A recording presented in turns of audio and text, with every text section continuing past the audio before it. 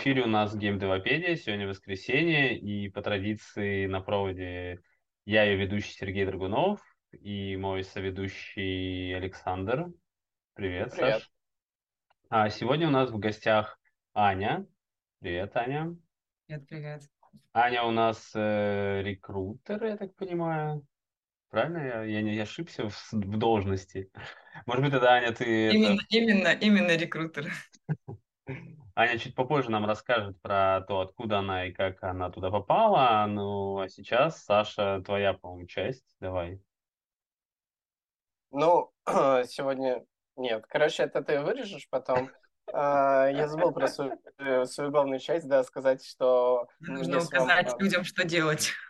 Блин, я не люблю указывать людям, что делать, но если им нравится то, что мы делаем, они всегда могут поставить лайк и подписаться на наш канал, также нажать колокольчик, чтобы знать о всех новых штуках, которые мы делаем, о всех новых подкастах, которые у нас выходят.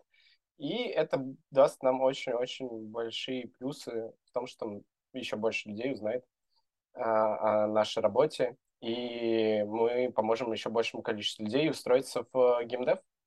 Да, кстати, пока что тут это у нас секунда рекламы. Может, я тоже тогда впилюсь. И тут я ищу себе в команду, в общем, аниматоров в реалистичном сеттинге для мобильной игры. И если у вас есть опыт в анимации, в программе Autodesk Maya, выгрузка под Unity. Пишите мне или Саше, или Ане, кому-нибудь из нас троих, мы вас примем к себе на собеседование и поболтаем, да. Да, А мне теперь, очень нравится тот момент, пишите Ане, которая работает в другой компании, она вас... Я могу помочь провести Вот, а вот так, собеседование. да, да, теперь ты работаешь и с нами. о, да, В да. принципе, твое разрешение, да, нам не очень было бы важно.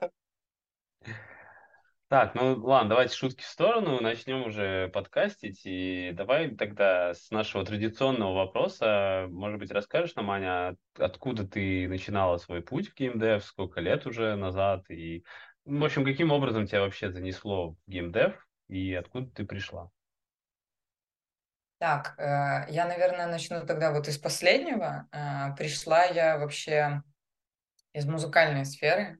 Я М. выходец из классического, короче, скрипичного образования. То есть я очень много лет потратила на музыку. Ну, как потратила, я не то чтобы жалею об этом. В общем, короче, посвятила практически всю свою жизнь музыке, а в частности скрипке, вокалу, сцене.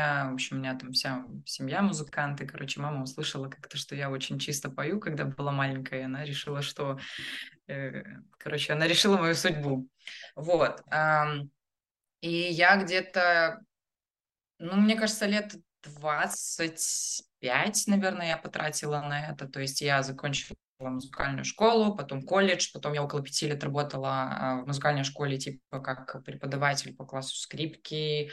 Потом это постепенно переросло вообще в какие-то там выступления. Там я и пела, и играла на всяких там мероприятиях, ресторанах. Потом это переросло все уже там в организацию мероприятий, там каких-то концертов, типа там свадеб, корпоративов и того прочего. Вот, этим я занималась довольно долго, классный опыт, но в какой-то момент я поняла, что, наверное, именно я своего потолка просто достигла. Вот, и, если честно, чуть-чуть подвыгорела, потому что темп работы такой довольно дикий, это не всегда дневная работа, точнее, в основном это не дневная работа. Вот, поэтому у меня был такой где-то около 1,5 года перерыва, я долго думала, чего я вообще хочу делать, и я изучала каждую профессию, чего это вообще, что там надо делать, и у меня был большой запрос на то, чтобы продолжать работать с людьми, потому что это прям супер важно и супер интересно для меня. Вот, мне нравилась какая-то менеджерская, организационная деятельность, вот сводить людей, то есть с ними, короче, общаться. И при этом мне было очень интересно понять вообще, как работают продукты. Любые продукты здесь, наверное, они, ну, не сильно я в игры именно смотрела. То есть просто IT-продукты, как они создаются, что там вообще внутри происходит. И рекрутинг это с моей стороны был такой прям осознанный, качественный ресерч. Я прям сидела, смотрела, что там вообще, что это за профессия. Вот, и начала сама изучать. Я, ну, никакие курсы я не заканчивала, я прям сидела, я не работала тогда, я прям вот с утра я открывала ноутбук, вечером его закрывала. У меня был полноценный такой рабочий день, я изучала, что такое LinkedIn, какие есть языки программирования, смотрела, как люди составляют резюме, ну и, собственно, начала уже откликаться на вакансии. Вот, и первая моя, в общем-то, компания меня сама нашла. Это были ребята, которые занимаются разработкой мобильных игр, в частности, это Матч 3 в Casual. Вот, соответственно, меня сами нашли, у меня была прекрасная лид, которая меня всему вообще обучила уже в бою. Вот, у нас был такой прям горячий найм тогда, и я уже в бою, короче, училась там оценивать резюме, проводить собеседование. Это было супер интересно, но, ну, короче, сложно. Поэтому путь у меня примерно такой. То есть это прям осознанный выбор того, что мне нравится. Слушай, а как тебя, вот ты сказала, тебя нашли? А ты постила какие-то посты в LinkedIn, уже проявляла, в общем, инициативу, или ты уже работал как фрилансер? Как они узнали, что ты рекрутишь? Я, да, полноценно, то есть я заполнила уже свой LinkedIn профиль, я везде откликалась, я везде писала, и в LinkedIn у меня, в общем-то, open to work был, там все мое резюме, все было оформлено так, как, ну, насколько это возможно для джуниора. Вот. Да, короче, я была супер инициативная, и меня в итоге там вот моя будущая коллега, она сама мне нашла, я ей так еще раз точно переспросила: «А вы видите, что у меня нет опыта, то есть вас это устраивает?» Они говорят: «Да, это ок». И я говорю: «Ух, слава богу». И когда мне рассказали про то, что это геймдев, я такая: «Вау, так это вообще супер интересно, потому что я сейчас буду еще и каких-нибудь там художников рисовать, ой, рисовать там, искать там всяких аниматоров, геймдизайн. Вау, так это не только программисты и тестировщики». То есть, ну, потому что очень узкое было понятие. Вот, поэтому в геймдев меня, короче, занесло, видимо, я так понимаю, судьбой. Вот слушай, ты сказала, что у тебя стоял Open to Work. Это очень интересно, потому что сейчас очень многие говорят то, что Open to Work это типа ну, не nice ставить, потому что многие работодатели смотрят на тебя как на человека, который в какой-то безвыходной ситуации, и вот у него последний шанс, типа, посмотрите на меня. Как вот сейчас по тенденциям, хорошо ставить Open to Work или не очень хорошо?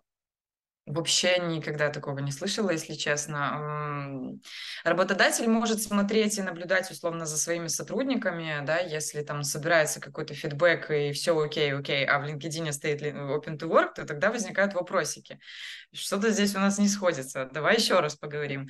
Вот, но прямо с этой точки зрения, типа, ты на последнем издыхании, ну нет, я точно такого не слышала. Это, наоборот, хороший шанс показать, что ты, в принципе, открыт.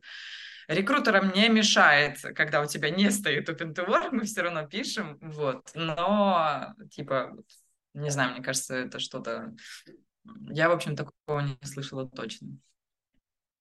Ну да, ну мне кажется, в зависимости от должности, да, если ты идешь на высокопоставленную должность, то, скорее всего, там точно open to work не должно быть у тебя стоять. Если ты там какой-то базовый и обычный аниматор или художник, то есть целые компании, в которых все работники, у них всегда стоит open to work, всегда, когда они там работают. Ну, какие-то большие корпорации, да, где вот они сидят и ждут, пока кто-нибудь придет и вытащит их оттуда. Слушай, я тебе вот хотел бы такой вопрос задать, вот то есть по процентному соотношению, ты как больше работаешь все-таки с арт-частью или с девелопментом, с программированием? Какие тебе М, больше идут люди? Ты знаешь, что в большей степени, конечно, у меня артовая часть, то есть либо художники, либо аниматоры, видеодизайнеры, там, моушн-дизайнеры. Много работала раньше с техническими художниками, с VFX-ерами, но и много работала там с программистами. Там, правда, очень-очень узкие, типа плюсы, там, например, и юнитисты, и все. Вот. Короче, Мгм. больше у меня, наверное, да, что-то такое артовое, вот геймдизайнерское, вот что-то такое. Ну давай тогда начнем вот разбивать вообще профессию рекрутера на более маленькие части. Интересно просто посмотреть.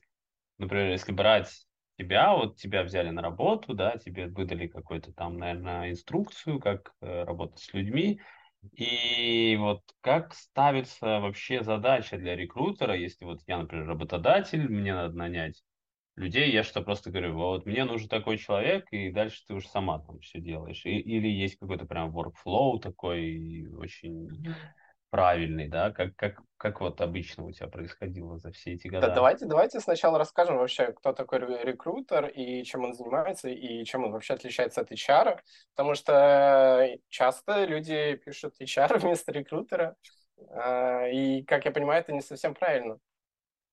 Ну да, просто если говорить от начала, то рекрутер– это специалист по найму персонала. То есть если мы прям разделим очень грубо HR и рекрутер, то рекрутер– это до прихода тебя в компанию, а HR– после. Безусловно, в некоторых компаниях рекрутер и HR– это что-то совместное, типа рекрутер есть один, например, и он занимается там и онбордингом, потом сотрудника может как-то и по росту пообщаться с менеджерами и экзит провести, например, да, то есть это очень такие вырванные из контекста задачи, я сейчас сказала. Но есть и HR, например, где там, ну, небольшой, например, рост компании, да, то есть она плюс-минус стабильная. Есть просто HR, который занимается профессией, процессами компании, с сотрудниками работает. И, собственно, вот там иногда там раз там, в пару месяцев открывается какая-то вакансия, он может ее закрыть. Что касается рекрутера, это такой человек, который находится на стыке между бизнесом и между рынком. Вот. Рекрутер– это классный человек, который может показать бизнесу, что на самом деле происходит на рынке, какие зарплаты хотят кандидаты, вообще какие компании сейчас, что там происходит, что кандидаты, что им интересно, что неинтересно, потому что очень много работодателей уверены на 100% о том, что все хотят идти к нам в нашу компанию, потому что мы самые лучшие. Вот, это такая классика. И, собственно, рекрутер это, да, вот как моя лид из предыдущей компании сказала очень классную фразу, что рекрутер это некое зеркало рынка, вот, то есть он прям может отсвечивать. Это человек, который работает напрямую с рынком, с кандидатами и с бизнесом. Бизнесом я сейчас буду уже называть тогда менеджеров, там вот продюсеров, которые ищут себе в команду людей. Если говорить по флоу, да, он есть. На самом деле он почти везде одинаковый. Он меняется, там форма в основном меняется, но всегда есть четкий процесс найма, то есть это вот называется как раз-таки там вот флоу процесса найма, да. Вот мой рабочий день, у меня приходит вакансия. Например, ну вот геймдизайнера возьмем. Ко мне приходит продюсер, говорит, мне нужен геймдизайнер, мы с ним созваниваемся, составляем некий бриф. То есть, что это вообще за человек, сколько у него должно быть опыта, на каких проектах, какая будет заработная плата, ну, приблизительно, да, какая вилка, будет ли тестовое задание, какие будут обязанности, локация, дата выхода, почему человек вообще, ну, почему мы ищем вообще человека, да, на кому-то на замену, на расширение, в какой команде он будет работать, на каком проекте, и то есть вот все-все-все спрашиваю. Вот, собственно, это все дело описываю. Также мы составляем с менеджером, ну, называется нанимающий менеджер. Вот. Также мы составляем с менеджером типа процесс уже потом, что мы делаем, да, то есть я там скидываю ему кандидата, он там дает ему тестовое, либо они там сами как-то общаются, то есть тут уже от вакансии зависит и от менеджеров, как кому удобно. Вот, собственно, потом, после этого я составляю описание вакансии, если это новая вакансия, либо беру какие-то урывки из предыдущих вакансий, да, которые были раньше. Я составляю прямо описание вакансии, это то, что мы видим обычно уже на сайтах, там, в LinkedIn, вот, и скидываю менеджеру на approve. После его апрува я уже начинаю везде постить, на разных, типа, там, LinkedIn, InGame джобы, там, HeadHunter иногда, там, тоже в зависимости от вакансии, Telegram какие-то каналы, и, собственно, начинаю активно искать. Вот, то есть в некоторых компаниях разделены, есть ресерчеры, которые ищут, ну, которые занимаются поиском и ищут, и пишут, а есть вот где ты полноценный, ну, полного цикла рекрутер, то есть ты вот от снятия заявки до там оффера, то есть ты и ищешь тоже, вот как я, например. Я занимаюсь и поиском, и, в общем-то, проведением собеседований. В некоторых компаниях это делится. Собственно, дальше начинается уже полноценная работа с кандидатами, я начинаю созваниваться с ними, то есть если я вижу, что он подходит по профилю, да, вот есть такое понятие у нас профиль кандидата, вот, я начинаю созваниваться, есть такой минут где-то там 30-40 у нас в Google Meet мы созваниваемся, я рассказываю, безусловно, про компанию, про проект, чего мы вообще предлагаем, и, собственно, спрашиваю все о кандидате, чего он вообще, как он, что у него по задачам, чего ему интересно. Вот, спрашиваю все такие основные моменты, типа, сколько он хочет, готов ли он будет к тестовому заданию, где он живет, там по документам общаемся. Все, потом после этого я скидываю уже менеджеру на approve. Если ему нравится человек, то либо мы назначаем какое-то техническое интервью, и они уже общаются сами, либо я выдаю тестовое задание, например, и после тестового задания я отправляю на техническое интервью. И дальше, собственно, менеджер, когда уже общается с интересующимся кандидатом, если он готов делать оффер, то я составляю вот этот вот прям, все мы получали офферы, то есть вот эту прям бумажку, такую PDF-ку, вот, то есть я это прям все составляю, прописываю, это все с апрувами менеджеров, то есть рекрутеры ничего там от своего лица, здесь мы люди подневольные, короче, что нам сказали, то мы им напишем туда. Вот, все. Собственно, выхожу к кандидату выкатывать оффер, рассказываю, созваниваюсь. Если надо, подключаю менеджера, например, чтобы было больше как-то, возможно, там, заинтересовать кандидата, да, либо там больше рассказать про обязанности. И если кандидат принимает решение работать с нами, то, в общем-то, создаю задачку на выход сотрудника, передаю уже HR. И здесь, наверное, уже мой процесс заканчивается. Ну, а если отказ, то я иду к кандидату с печальными новостями. Вот, я этого очень не люблю, но всегда хожу, всегда прихожу. Слушай, а Так, вот иногда бывает такое, то, что рекрутер сам сразу говорит, что, извините, вы нам не подходите. А в какие моменты такое происходит обычно? Из-за чего? ну, тут либо ты понимаешь, что сильно нет по задачам, например, да, либо ему совершенно неинтересно то, что у нас сейчас мэчится, да, то есть в мотивации, скорее всего, не мэчится. Либо здесь бывают вопросы по софтам, то есть если ты видишь, что человек сюда точно не впишется, бывают разные люди, и ты понимаешь, что, это точно нет. Вот, Есть вот, ребята. кстати, софты.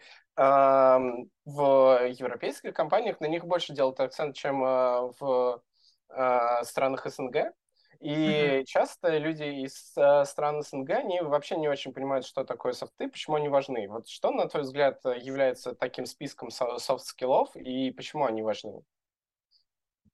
Они супер важны, потому что технологии идут вперед, а мы все равно продолжаем оставаться людьми, и мы люди работаем с людьми. Вот, поэтому то, как ты умеешь работать с людьми, насколько ты гибкий, насколько ты адаптивный к каким-то изменениям, как ты вообще умеешь ли работать в команде, умеешь ли договариваться, адекватно ли реагируешь ты на какой-то фидбэк, да, либо ты начинаешь уходить в спор, в конфликты, насколько ты вообще ответственно подходишь к своим задачам, там, не протягиваешь ли ты по срокам, например, не знаю, там, умеешь ли ты проявлять вообще инициативу, то есть это все из софт-скиллов, вот, это супер важно, есть люди действительно, которые, типа, зачем, я же код пишу,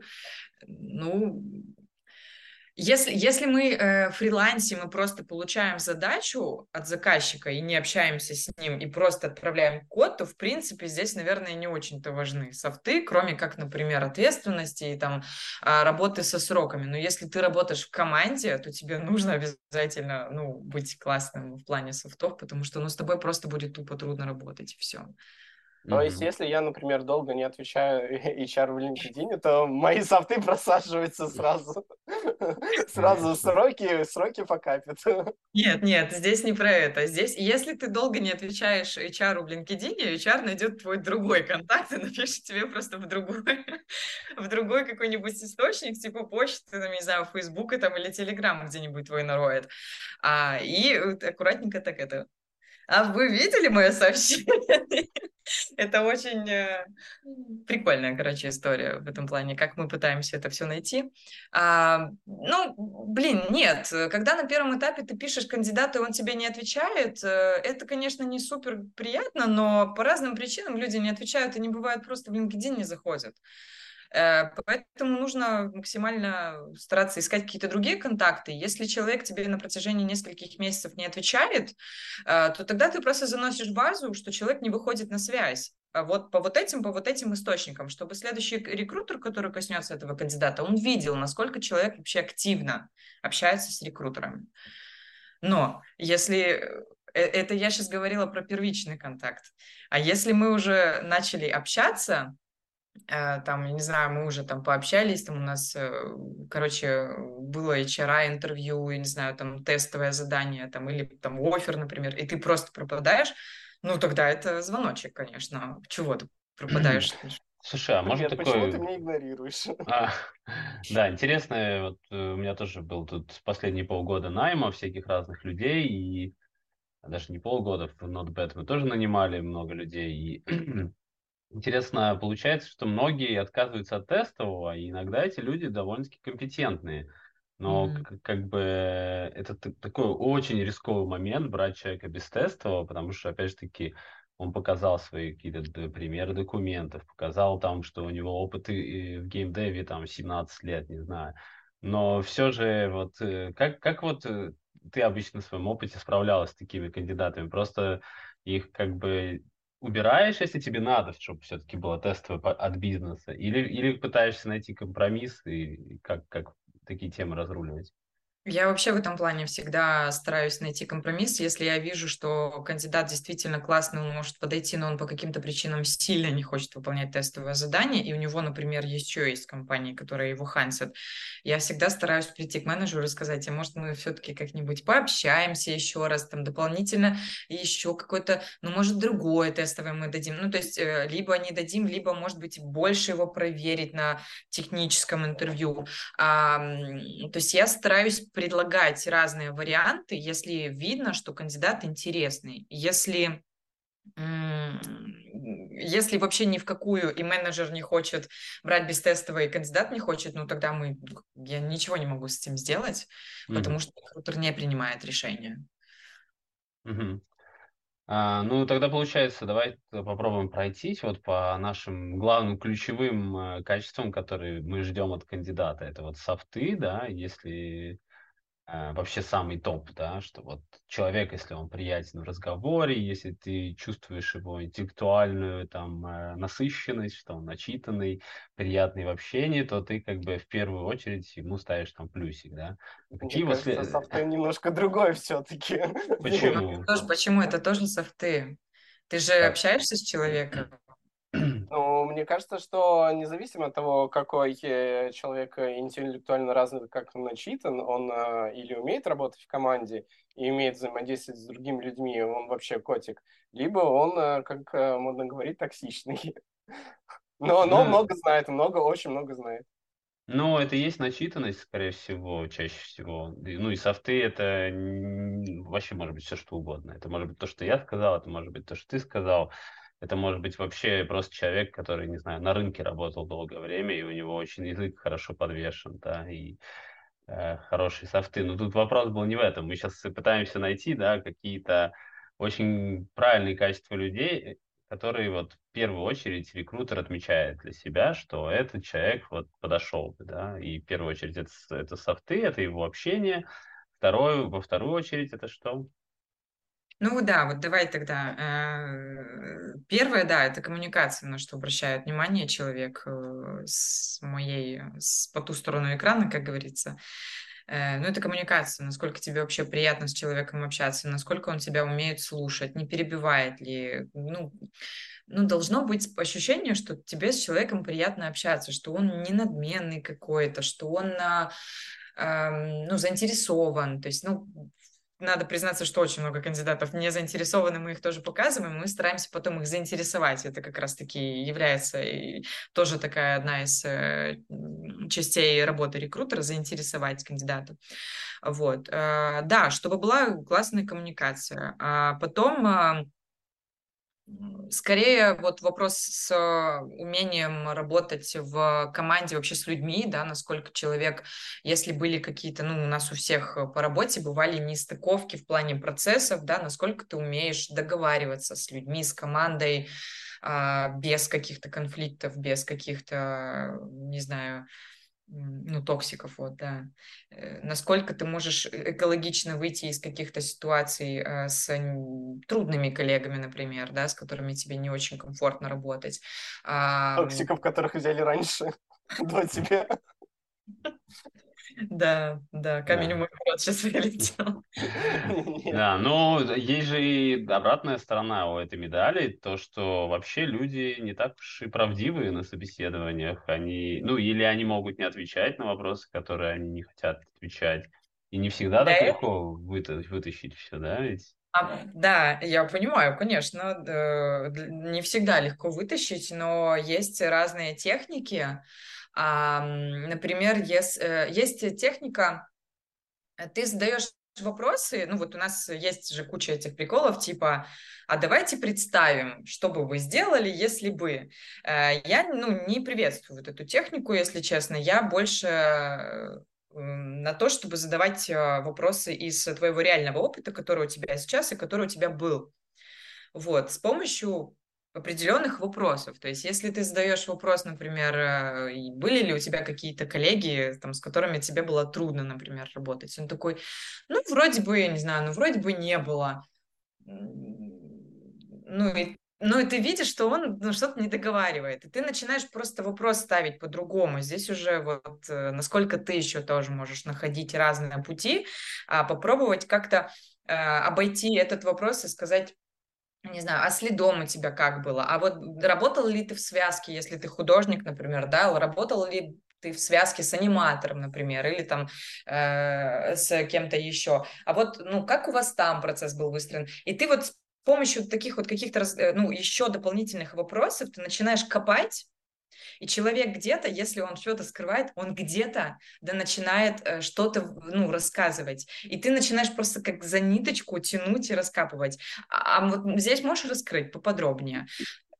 Ну, это может быть долго, но можно вот на одном вопросе, если ты видишь, что здесь надо тебе раскопать, ну, ты можешь на вопросе застрять минут на 5, и в итоге ты выкапываешь, а выкапываются иногда, ну, такие интересные кейсы, вот.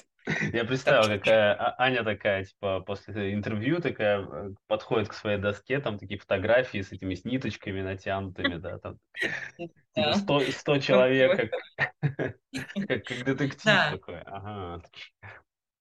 Да, интересно. Ну, в общем, понятно. Значит, первое качество — это софты, второе — это вот это умение. Ну, это, в принципе, то же самое, умение общаться с людьми, да. Поиски, да, да, его характера, ну, вот именно понять, да, токсично, не токсично. Но вот я за свою жизнь тоже понимал не раз важность токсичных людей в команде тоже иногда, потому что, ну, знаешь, когда все добренькие, никто не может ничего плохого сказать, и в итоге, как бы, вот, ты радуешься, что, о, вот он есть, и он наконец-таки сказал про это плохое, да, там, и дело пошло. А так все такие, да все зашибись, вообще никакого фидбэка, там, тра-ля-ля. Ну, слушай, Вот. мне кажется, это, ну, не совсем так. Ну, я Ну, имею в то виду, есть может быть, тебе, не ты можешь токсичного, да, а не именно токсично какого-то сказать, что, негативного. чуваки, нужно вот здесь нас не так и то. Ну, то есть токсичный человек — это который тебе атмосферу а, делает напряженной, стрессовой. Ну так, я, вот кстати, человек. даже согласна Фидбэк сейчас. не работает. Ну, фидбэк ты нигде не делает атмосферу плохой. Ты можешь по-разному выдавать фидбэк. Не, ну знаешь, бывает, что вся команда такая на позитиве, у нас все хорошо, все зашибись, приходит чел такой, нет, у вас все вообще говно, типа, и у вас все плохо. Ну, В итоге, знаешь, все такие запарились и сделали получше все, и как бы, а чувак такой, все равно говно, знаешь, все сделали еще получше, знаешь, типа, ну и я не знаю, будет ли это считаться так это, токсичным? ну, это, мне кажется, что, ну, я, во-первых, у вас все говно, да, мне кажется, это токсично. Да, Во-вторых, да, да. то, что люди думают, что у них хорошо в игре все, это и токсичность, это, ну, никак не связанные вещи.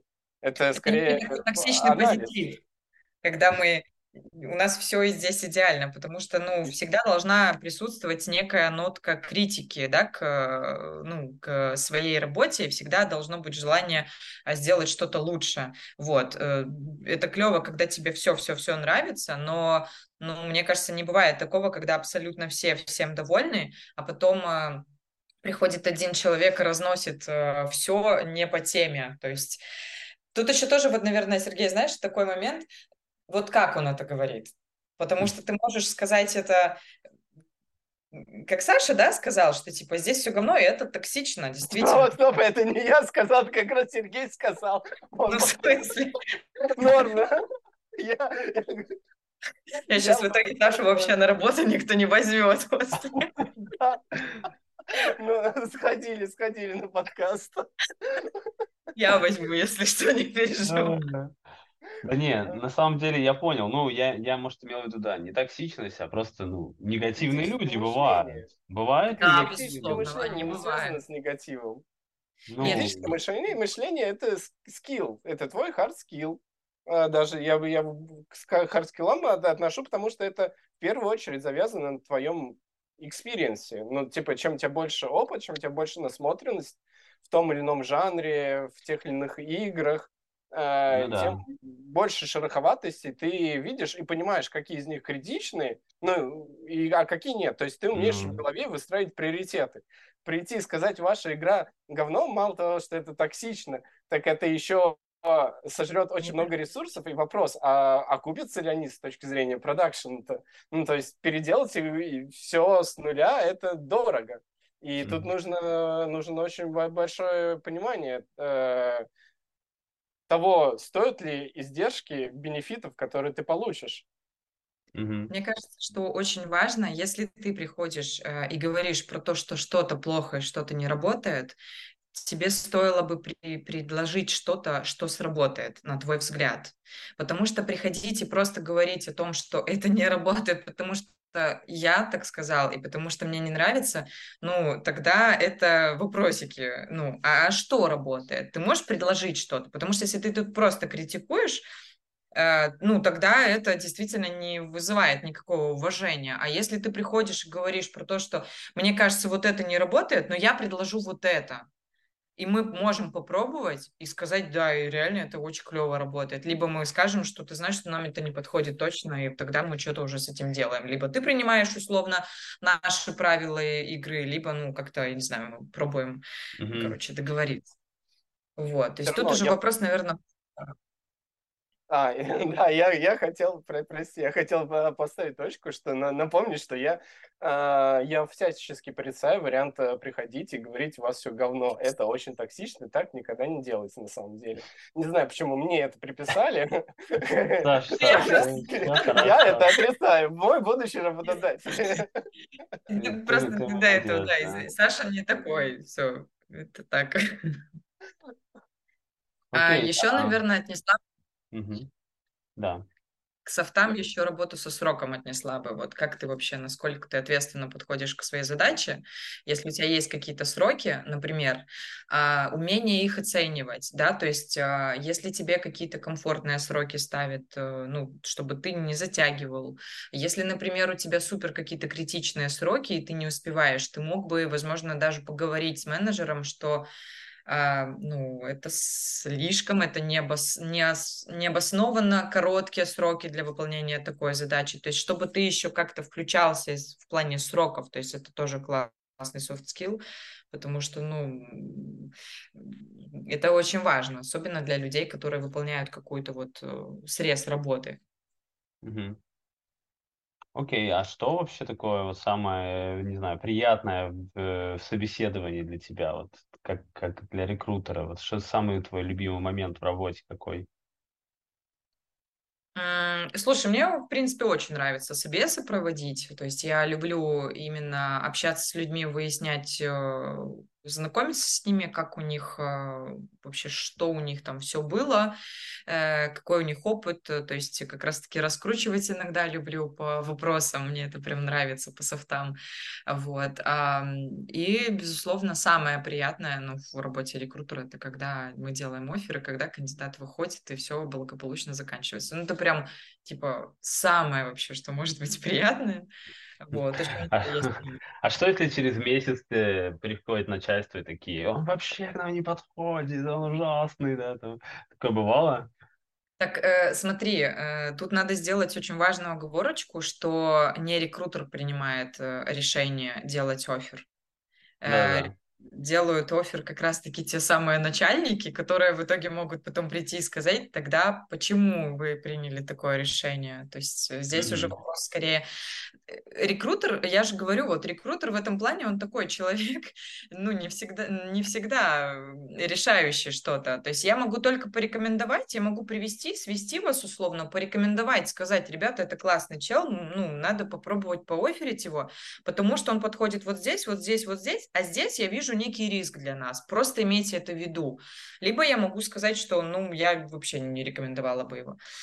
Все, то есть, поэтому это обидно всегда, когда начальники приходят, ну, они никогда не приходят ко мне, они к HR приходят, вот, но, конечно, это очень больно, когда человека, которого ты нанял, его увольняют потом, особенно по каким-то штукам, которые вы вроде проговаривали, и вроде там сходились, а в итоге не сошлись. Это больно. Мгм. Да, да не, я могу понять. Мы вот тут 19 геймдизайнеров у нас прошли собеседование, пока мы не нашли одного. Это было вообще Да, ух. да, да. Слушай, а вот резюме, я тоже заметил такую важную деталь, что, ну, казалось бы, резюме, да, чем более грамотное, тем больше шансов, что человек будет тоже крутой. Но по опыту найма тоже не всегда получается. Ну, хорошее резюме означает хороший человек, скилловый человек и так далее. Иногда просто кому-то там друг из бездева помог, да, резюме написать, а кто-то сам там страдал 20 лет в одной компании и не смог себе нормально сделать резюме, но он профессионал намного лучше. Вот как ты, что ты скажешь на это? Как вот с резюме быть? Слушай, ну есть, наверное, такие просто советы, как составлять, особенно там ребятам, которые новенькие. Ну вот я всегда обращаю в первую очередь внимание на то, чтобы, ну, чтобы это не было вот это «я художник, я так вижу», чтобы не было супер ярких каких-то цветов кислотных, чтобы были вот мы все возможные шрифты сюда впихнем, и, ну, то есть чтобы просто вот я открыла, и чтобы меня, ну, я не захотела святой воды накапать себе в глаза. Вот это первое. Важно очень, ну, чтобы были нормальные, четкие, лаконичные цвета, чисто визуально, да, чтобы было оно структурировано. Не нужно там расписывать, типа, вообще всю свою жизнь, там, все свои софты, вот, потому что это все равно проверится потом на собеседовании. Я бы, наверное, посоветовала, да, на что я еще обращаю внимание, на то, чтобы в хронологическом порядке, да, твой, например, опыт, ну, психологически проще читается резюме, когда твой последний релевантный опыт, он на первом месте стоит, то есть и ты мог вот таким образом пробежаться, вот, как-то структурировать свои задачи, возможно, дописать какие-то свои достижения, да, что ты сделал, то есть конкретно там, если есть какие-то цифры, либо если есть какие-то примеры работ, там ссылки на проекты, ссылки на твои примеры работ. Вот, и чтобы оно просто было максимально понятное и читабельное, чтобы были там корректные контакты указаны, корректная твоя должность, потому что, ну, это на HeadHunter, конечно, чаще всего, но там начинается, типа, я геймдизайнер, 3D-художник, проектный менеджер и еще без дев. То есть, ну, есть вопросики, что ты вообще в итоге ищешь? Мгм. Вот. Письмо не надо прям огромное писать сопроводительное. Если ты его пишешь, да, что ну, далеко не все пишут, я не очень, если честно, обращаю на это внимание, но кто-то, я знаю, обращает. Чтобы оно не было там, как Анна Каренина, чтобы это было что-то. Мгм. Ну, слушай, сейчас вот еще с появлением всех этих нейросетей, сейчас, наверное, этих писем вообще шлют там миллион, все резюме, наверное, через чат ГПТ уже давно все выстраивают себе. У Я и меня вообще сам, не было да. еще такого. А может, ты не заметила просто. Ну, вот Может. я не знаю, мне просто обычно присылают, если присылают, то мне обычно присылают просто сообщение, типа, здравствуйте, я вот в поиске, может, у вас есть какие-то открытые вакансии, вот мое резюме, буду рад пообщаться. Слушай, я даже вплоть до такого сообщения через чат ГПТ пишу, как его лучше Да, написать для, для да. рекрутера, да. Я тогда, возможно, я не заметила, да. Да, ну, бывает просто, что ты сам, ну, некомпетентен в вопросе там каком-то, и ты всегда, ну, лучше спросить, потому что он плохого не посоветует. И ответ тоже можешь Да. спрашивать. Если можно написать какое-то приятное сопроводительное, если это не твой скилл сильный, и через GPT это запустить, я такой человек, знаешь, я больше все-таки на проверку лично пообщаться с человеком, нежели чем резюме мне не совсем понравилось визуально. Ну Вот. То есть у да, меня да. были если когда я вижу, что это, ну, супер неприятно на него смотреть, но подходящий опыт, ну, я не отказывала человеку. Сейчас звонила, писала, то есть тут есть, конечно, вопросики к вкусу, возможно, Да. но это не означает, что он плохой специалист. Да, я вот никогда не забуду, вот некоторые люди, они прям такие невозмутимые. Ты ему задаешь вопрос, он на все так отвечает очень спокойненько. И это так вообще, ну, с одной стороны, вроде бы тебя нервирует, вроде бы кажется, что, блин, такой вопрос сложный, а он так отвечает на него спокойно, и даже глазом не моргнул, знаешь, и кажется, блин, вообще, как это возможно, да, вот, насколько у тебя вот такие люди интересные попадались, да, и какие вот самые такие, самые страшные, самые интересные были из всех. Ам, Самый страшный. Давайте начнем с этого. Это более интересно. Самый страшный человек на собеседовании. Да, но вообще, когда ты начинаешь нервничать вместо кандидата, это вопросики и к тебе, и к твоей токсичности, Сергей. О, да, не, я не то чтобы токсичен, просто иногда бывают люди невозмутимые, и это немножко как бы бьет, да, по Бесит, тебе, бесит, да. да? Это да, бесит. Откуда он это все знает? ну, да, такие бывают действительно. Тут, наверное, просто я вообще стараюсь, знаешь, вести собеседование в более дружеском всегда формате, то есть, чтобы это была приятная просто беседа. Если я слышу вот такого человека, который абсолютно все знает, на все вопросы отвечает, это, конечно, очень круто, но я стараюсь тогда, возможно, делать упор на софты и на его, например, восприимчивость к фидбэку и на то, как он умеет договариваться с людьми, потому что если он невообразимо уверен на то, что он вообще самый лучший человек, как ему будет работать с другими Самыми людьми? лучшими. Да, с другими самыми лучшими людьми. Как он будет реагировать на фидбэк от продюсера, например, да, или это, возможно, там, человека, который с тобой в команде работает, потому что, ну, не только же могут фидбэк тебе давать люди, которые условно выше, да, если мы так будем по градации говорить. Тебе же может и коллега твой фидбэк дать. И вот как ты будешь со своей уверенностью, вот я бы вот этот момент еще попробовала пробить у него. Мгм. А как бы Окей. ты это сделала? Ну, вот, как раз-таки вопросами, да, то есть был ли у тебя опыт условно негативного фидбэка? Что для тебя негативный фидбэк? Ну, в целом, как ты относишься к тому, что тебе может обратную связь дать какой-то твой, например, коллега? Был ли у тебя такой опыт, когда ты давал обратную связь? А каким образом? Ну, то есть и ты уже из этого у тебя какие-то ответы. То есть если он говорит, да я вообще не понимаю, зачем фидбэк давать. Ну, тогда странно. А если тут все классно, можно посмотреть по работе с командой, работал ли он с кем-то в связке, были ли опять-таки какие-то тусовки, возможно, да, там между собойчики, были ли какие-то коллеги трудными, помогал ли он, например, начинающим ребятам, да, то есть это, ну, ты получаешь ответы здесь на такие вопросы. Мгм.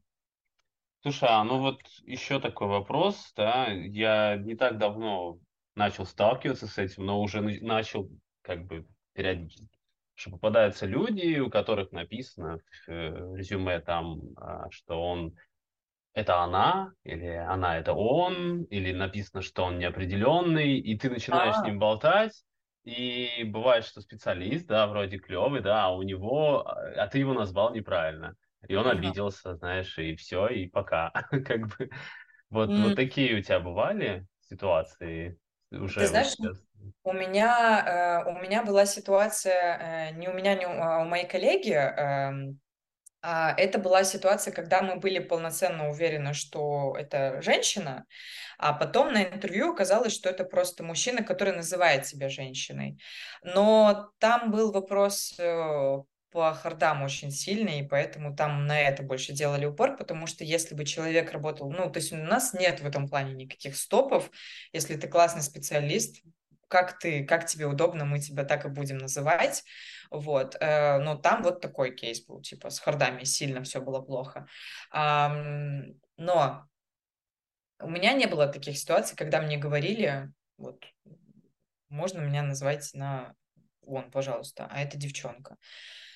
Не знаю, мне кажется, что если человек прям обиделся, да, из-за этого. Ну, как бы я же вот откуда я знаю, как тебя сейчас еще называть? Мы с тобой только знакомимся. Я тоже человек, я могу, ну, в моменте, да, когда я работаю, да, сфокусирована на тебе, я могу где-то, но автоматически я вижу, что у тебя длинные, там, условно, ну, ты девушка, а ты просишь там парнем называть себя. Я же тоже человек, могу где-то забыть, да, могу извиниться за это, ну, типа, я, ну, прошу прощения, все, то есть я постараюсь быстренько исправиться, привыкнуть. Но если человек сильно, ну, негативно на это реагирует, то тогда, возможно, он не проработал эту историю еще. И тогда, Мгм. возможно, здесь будет трудно, ну, просто тогда в команде уже работать. У меня сейчас я пойму историю, парень, который просил назвать себя девушкой, и он сменил имя, и вообще все отлично, то есть мы работали, все прекрасно было. Ну, тут, Мгм. наверное, Ну, Ну да, понимаешь, да, да. что мы другие люди, что мы можем где-то, ну, перепутать. Это очень жаль, но вот так бывает. То есть почему ты так реагируешь агрессивно? Мгм. ну, мне кажется, что здесь на самом деле еще есть момент то, что сотрудник тоже смотрит, подходит ли ему компания или нет.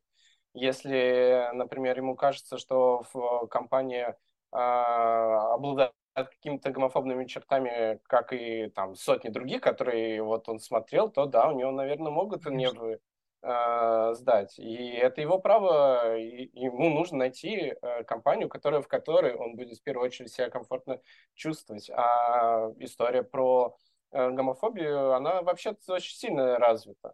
И Мгм. мне, например, Полностью даже в моем положении мне не хотелось бы слышать каких-то гомофобных шуток. Мне уже кажется, что это да, ну, такой пещерный век. Да, я полностью с тобой согласна. Мы просто сейчас говорим, наверное, про, возможно, первичное знакомство, да, когда я еще мало знаю человека, и, возможно, я еще, ну, ну, может, я где-то ошиблась, знаешь, бывает, вот. То есть, Мгм. конечно, если ты ну, если ты слышишь что-то прям ну, недопустимое уже, да, какие-то шуточки, ну, тогда точно, даже я, наверное, не пошла бы в такую команду работать. Ну, мне тоже важно, чтобы моральные принципы сходились. Да-да.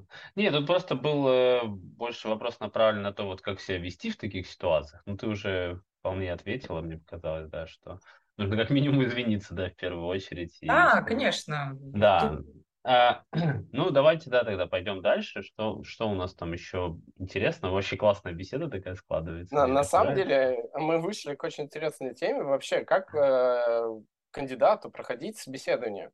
Потому что Мгм. часто есть очень сложные вопросы. Да, Ну, вот и если это брать, для меня. да, большие корпорации, они прямо ставят, наверное, ну, я просто так сейчас предполагаю, вот я там шел когда в Болт, например, я 3 раза пытался в Болт попасть. Ну, вы знаете все Болт, да. Мгм. 1 раз я прошел рекрутера и пошел там дальше, да, но я уже на третьем собеседовании залажал. Но вот просто интересно, вот как вот проходить таких вот, ну, самые большие корпорации, куда там миллионы людей стучатся там, да, вот есть ли у тебя какая-то информация вот о каких-то интересных кейсах, да, как подсказках, не знаю, каких-то.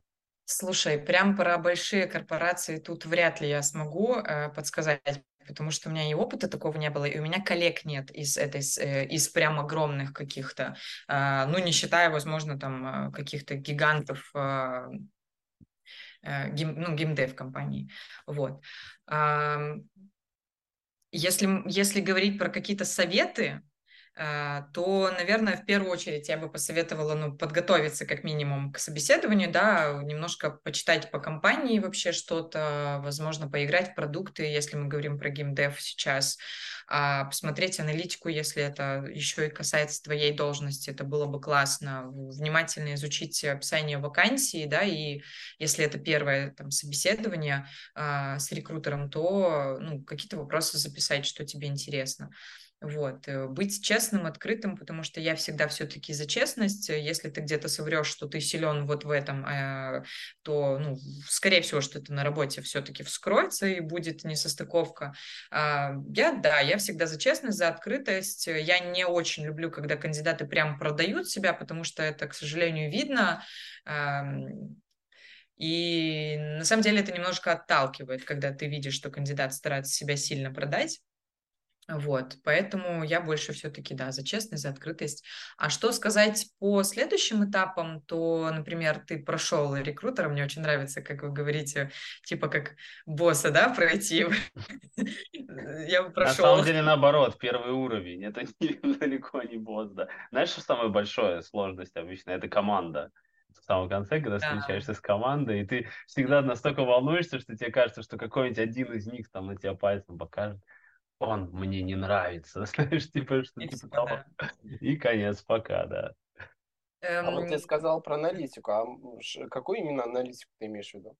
Ну, например, если ты аналитик, я не знаю, если ты продюсер, было бы классно, если бы ты изучил, что вообще, сколько скачиваний у продуктов, какие, возможно, есть проблемы. То есть, ну, мне кажется, это здорово, когда ты Даже, готовишься. да, как минимум зашел в Money или там Да, да, да. То есть, другие сервисы, ну, посмотрел, потому что... что если ты уже принимаешь, ну, ладно, там первичный звонок с рекрутером, там, с HR, а здесь не всегда кандидаты на самом деле заинтересованы, будем честными, и они иногда там просто условно готовы пообщаться, и это ок.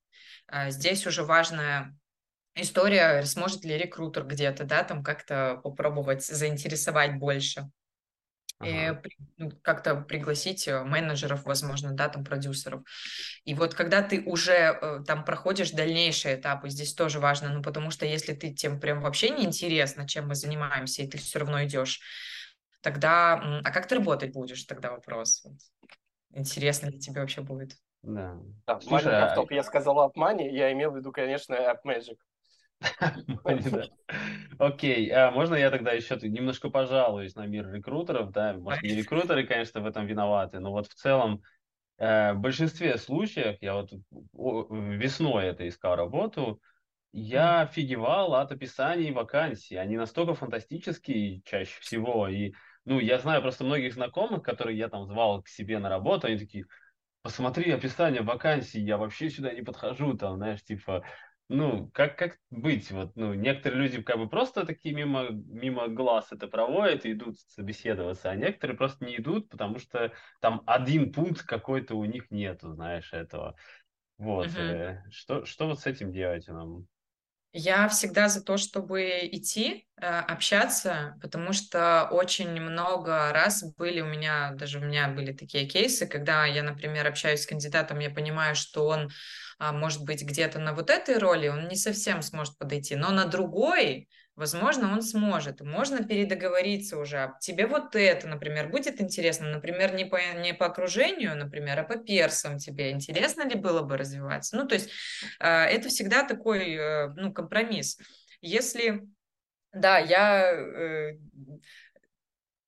слышала тоже о том, что очень много компаний используют вот эти полотна, но здесь единственный совет все равно, если ты понимаешь, что ты подходишь, но у тебя, например, пункта какого-то нет, ты все равно можешь откликнуться, написать, что ну вот как бы все равно очень интересно. А потом с тобой рекрутер уже там свяжется, и вы уже там по каждому условно пунктику можете пройтись. Да. Поэтому я за то, Ну чтобы... вот видишь, тут когда идешь на собеседование, тебе стрёмно сказать, у меня этого нет. Ты обычно говоришь там, я это пробовал один раз, там что-нибудь такое, Мгм. знаешь. И это может тоже, наверное, сыграть, да, какую-то роль, вот когда так люди говорят. Там. Ну, лучше говорить, вот, ну, то есть тут, наверное, очень честно вопрос себе задать. Вот, например, там с Unity ты готов работать или нет? Вот ты его не пробовал никогда. А вот у нас он есть, и тут надо будет. Вот ты хочешь этим заниматься или нет? И ты тогда можешь честно сказать, что я не пробовал, но я прям сильно хочу попробовать. И я бы вот прям с удовольствием у вас в компании этим бы и занялся как раз-таки. Мгм. А если Да. ты чувствуешь, что у тебя не мэчится с этим Unity, ну тогда, может быть, это и, знаешь, как измена самому себе. Зачем тогда? Ты же будешь страдать. Ну, наверное, Unity тут плоховатый пример, потому что это все-таки фундаментальная вещь, которая, если ты не Ну да, знаешь, может быть, да. Я первое. больше, да, я имел в виду, наверное, больше про какие-то, знаешь, там, может быть, среднее образование тебе там надо, или еще что-то. Чуть денег вообще никогда не спросят вообще в жизни на самом-то деле, никакую бумажку, да, но часто это пишут. Какой-нибудь Ой, язык там дополнительный.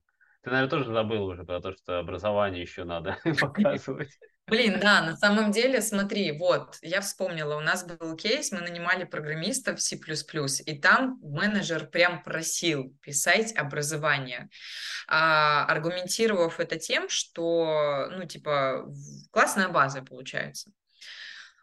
Если сравнивать ребят, которые там курсы закончили и университет, то, скорее всего, тот, который закончил университет, он бы по менеджеру лучше подошел по хардам.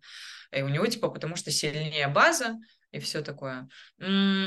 Слушай, я всегда стараюсь идти на компромисс, все равно. Стараюсь, если я вижу, что человек классный, я стараюсь все равно показывать, потому что, ну, как мы понимаем, образование сейчас это совсем прям не такой пункт, на который прям надо обращать внимание. Мгм. Да, согласен. Ну, нет, смотря какая должность. Если ты идешь на какую-нибудь педагогику, там, то ты не можешь без образования преподавать. Да, уже бывали такие кейсы тоже. Вот, и Ок. мне еще интересно один момент. Часто на общении с рекрутером тебя спрашивают, а сколько ты хочешь получать? И вот как тут быть? Потому что часто некоторые кандидаты, которые ну, не очень могут хорошо себя продают. Я не говорю. Рекрутеру тоже. Ой, сейчас мы Сейчас поиграем. мы вернемся к тебе, сейчас мы обсудим тебя. Сейчас мы Да. тебе все скажем. Сейчас получишь свой фидбэк. Да, Вот, интересно, интересно. Не, я же не говорю, что я не показываю, я не говорю просто. то есть ты не говоришь, но показываешь на цифрах вот столько. Ну, типа того, потому что ты можешь запнуться, сказать неправильную фразу. Я обычно говорю, я вам пришлю в e-mail все, что хочу, и все, и вот так заканчиваю. Ты Вот. сразу высылаешь У платеж. меня просто было честно в жизни раза три, когда я говорил не ту сумму, которую планировал, из-за того, что на английском переволновался там или что-то такое. Мгм. И, ну, в итоге там извинялся, потом, ой, не, вот столько, знаешь, типа там, Мгм. ну. И после этого я для себя решил, что больше Ой, нет, не $100. я никогда Побольше. вслух, да, не буду произносить, буду всегда говорить, что я пришлю имейлом, ну, потому что мне так удобнее, да, и все. И так вот и делаю, как бы, в последнее время. Да, Да, это вообще ну, не проблема. Ну, ну и тут плюс тебе еще часто страшно бывает. говорить. Иногда Да, но тут страшно. еще часто бывает вопрос для кандидата. Я хотел с точки зрения кандидата рассмотреть. Да. Ну, например, я в прошлом опыте сталкивался часто с тем, что я хочу поменять компанию по каким-то своим причинам, и я не знаю, сколько я стою на рынке. Ну, потому что у меня вообще нет таких представлений. Это сейчас появилась очень большая куча сервисов, типа как Glassdoor, где ты можешь посмотреть сравнительную зарплату в разных компаниях приблизительно. Но и то они не все корректно показывают. Вот. И кандидат часто не знает, сколько он стоит на рынке, особенно если это молодой кандидат. Вот. А его спрашивают, сколько ты хочешь получать. И он становится перед выбором. Или я снижу свою планку, чтобы попасть в компанию, и потом буду об этом жалеть уже через 2 месяца, потому что мне кажется, что я продешевил. Или я скажу реально количество денег, сколько я хочу, но могу не попасть в вилку. И вот что тогда? И меня типа отсеять только по зарплатным ожиданиям. М, Это сложный вопрос, я его прекрасно понимаю. Я вот как отвечу, потому что я сама тоже была джуниором. Как я мыслила и как я советую ребятам мыслить, которые там не были, например, еще в геймдеве, вообще в целом у них еще нет опыта. Тут, наверное, все-таки надо смотреть адекватно на то, что, ну, на свои какие-то комфортные суммы, которые тебе нужны, вот. И в первую очередь понимать, что все-таки нужно как-то оценивать еще себя самостоятельно, потому что если ты еще сильно-сильно зелененький, у тебя еще, например, нет опыта, и ты просишь 2000, то ну, возникают вопросы, потому что ну, не дают компании 2000 джуниора. А если на плюсах пишут? Да и на плюсах не дают. Это вилки не для, ну это не для джуниоров. Я нигде не видела таких вилок в СНГ, я имею в виду, для джуниоров. Обычно это где-то вот, ну это вот как-то вот для джуниоров, ну прям до 1200, вот что-то такое. Если мы говорим про СНГ, это прям, ну 1000 даже, наверное. М.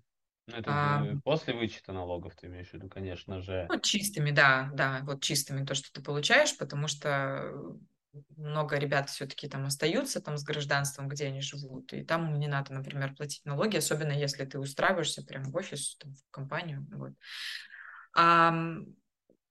Здесь очень важно оценивать самостоятельно, ну, не дешевить специально, чтобы попасть в компанию, потому что мы все люди, и нам нужно какие-то свои потребности закрывать в первую очередь.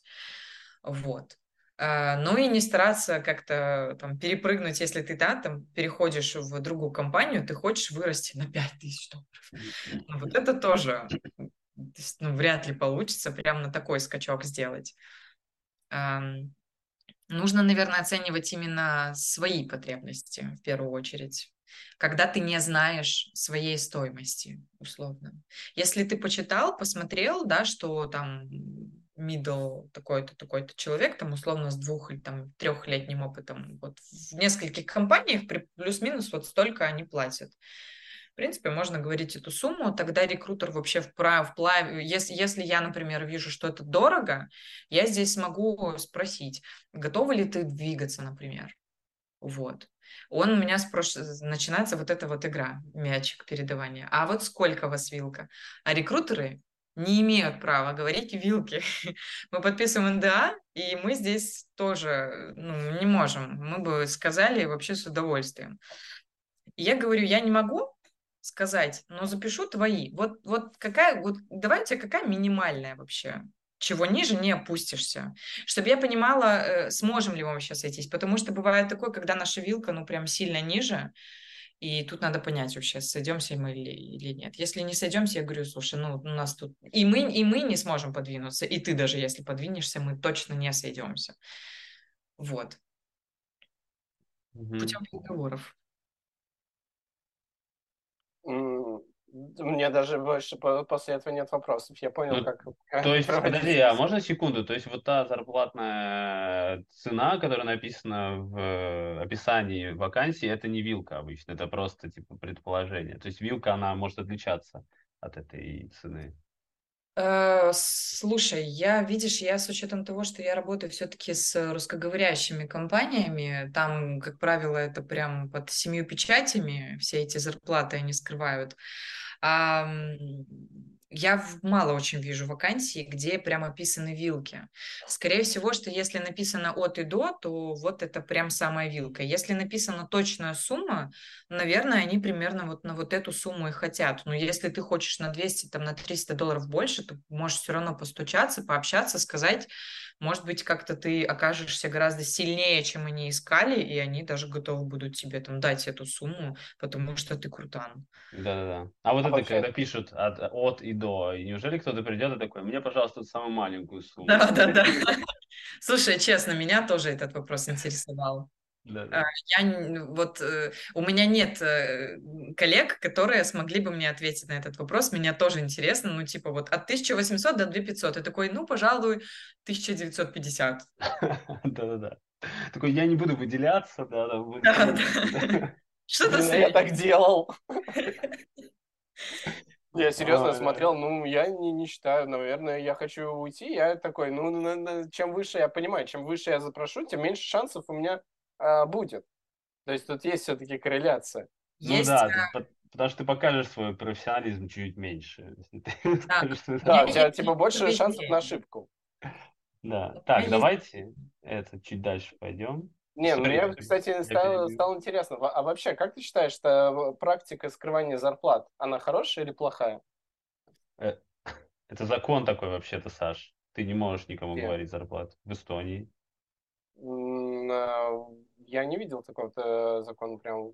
Это Ну, все на усмотрение компании, потому что я знаю, что у нас есть закон, что когда у тебя происходит конфликт с работодателем по поводу зарплаты, и у вас в договоре, в твоем трудовом договоре не прописана зарплата, то суд будет считать по средней зарплате на рынке в твоей должности. Так у То есть, тебя соответственно, прописано в контракте. эти данные, они есть. У Мгм. тебя же прописана сумма в контракте. Тут мы И, говорим, ну, тут говорится именно про момент, когда если работодатель не прописан. Иногда может такое Ну, случиться, я про что коллег говорю, что ты коллегам точно не можешь говорить. это Вот в это НДА прописано. Это прописано в твоем трудовом договоре, но не в государственном. ну, окей, да, да. Может быть. Вот. И как ты считаешь, хорошая эта практика скрывать зарплату или нет? ты имеешь в виду какую? Между коллегами, либо прям вот когда работодатель не прописывает? Потому что, ну, это... Я имею в виду именно, когда работодатель не указывает зарплату. Потому Ну, что это странно. если есть, нет, я имею в виду не договор, я имею в виду вообще, когда вот в компании у тебя политика не разглашение зарплат. Потому что я знаю, что некоторые компании, наоборот, делают все дело производства наиболее прозрачным, и сотрудники знают, какой грейд, какая вилка.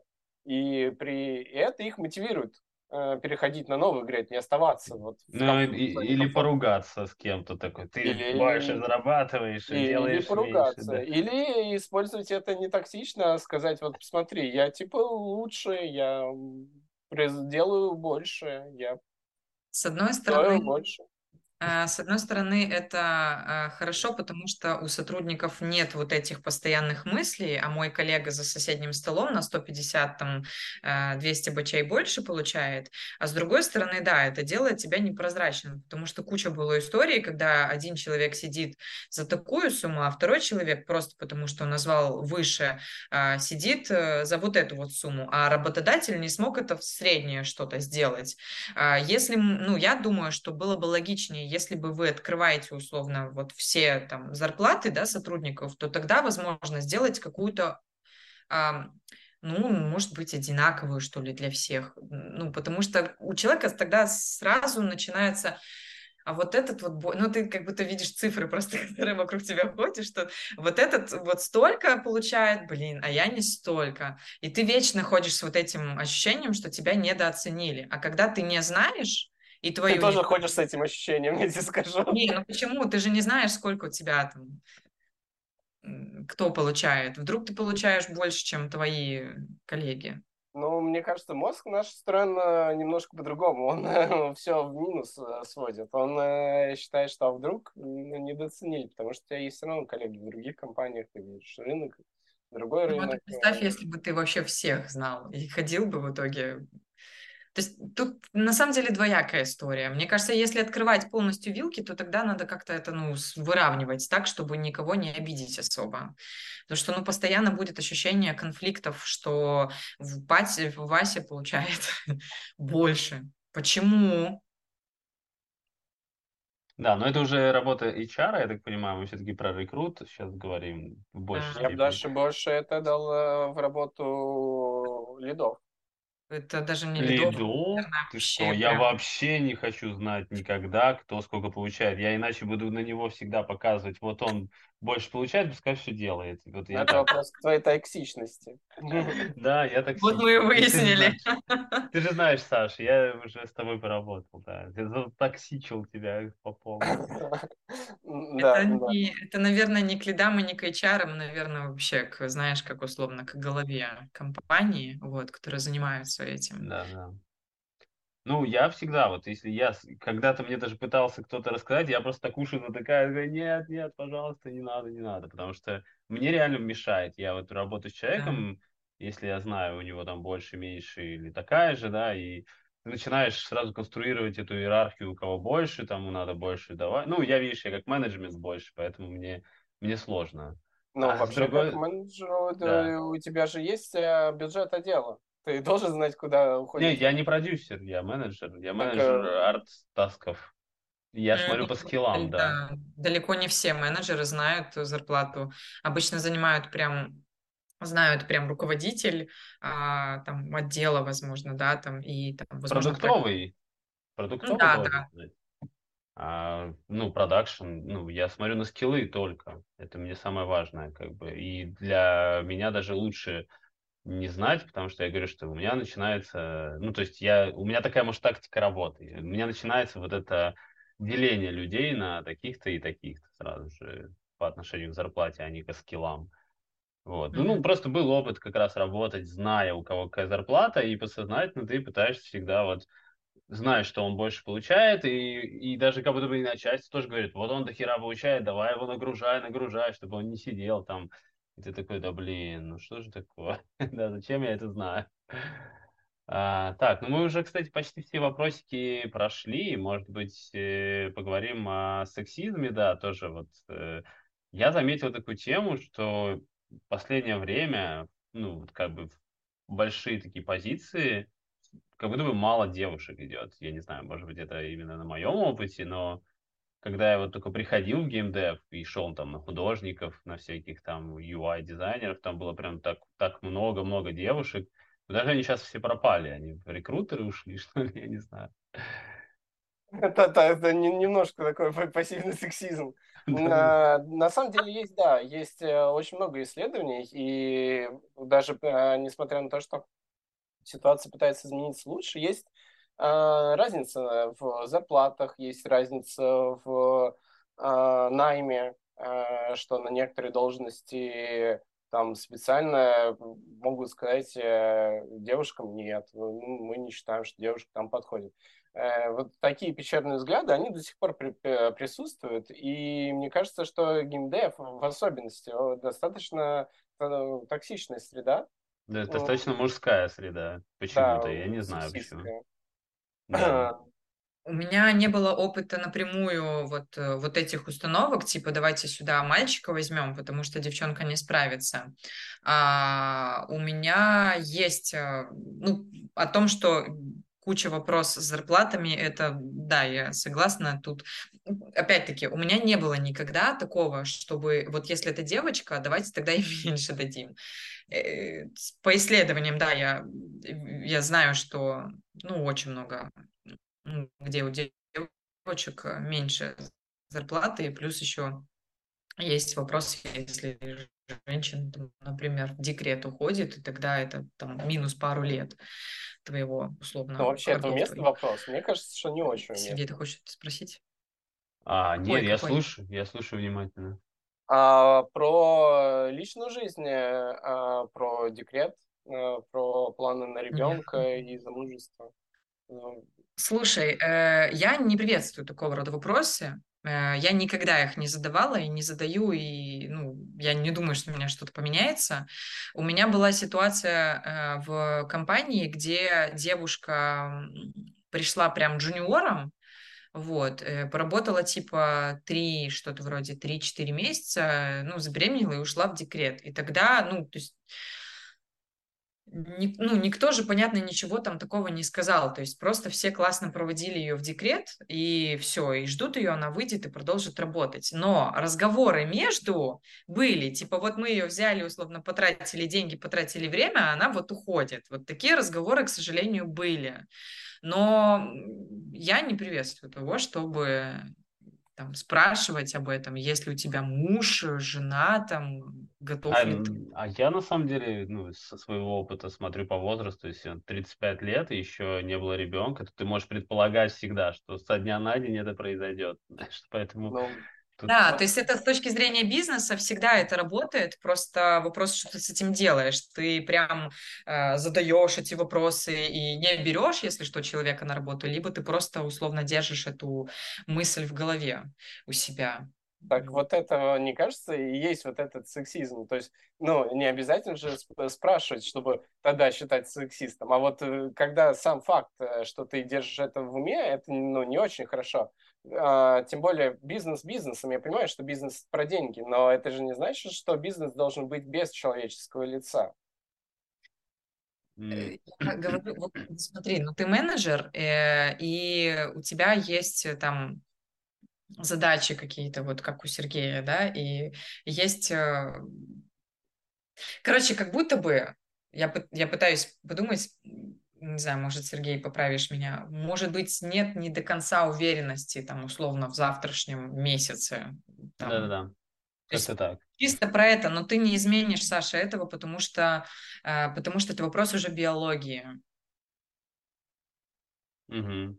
женщина не может, ну, если мы не спрашиваем про это, да, если у нее есть там муж, например, там парень, и, ну, мы не проговорили это, ну, я не очень люблю об этом говорить, но, ну, ты же не знаешь, а вдруг завтра вот она придет и скажет, ну, то есть это такой Но, очень Так, может быть, а здесь подождите, а в как чем раз и вообще нужно не проблема? знать, а В чем просто проблема? Сори, брать ведь инициативу. работодатель же не платит декретное, это же государство делает. Ну, почему вообще надо об этом беспокоиться? Ну, пошел, она ушла в декрет, все сделала там, вернулась, потом, наоборот, хорошо, человек в запасе сидит.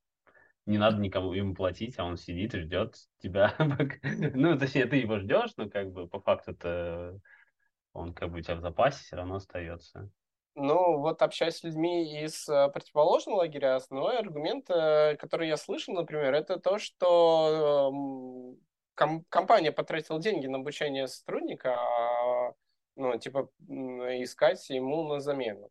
Я с этим, ну, абсолютно не согласен, потому что мне кажется, что сотрудник эти деньги всегда в плюс отбивает компании. И история про то, что компания в минусе, не бывает, потому что если бы компания была в минусе, то она бы закрывалась.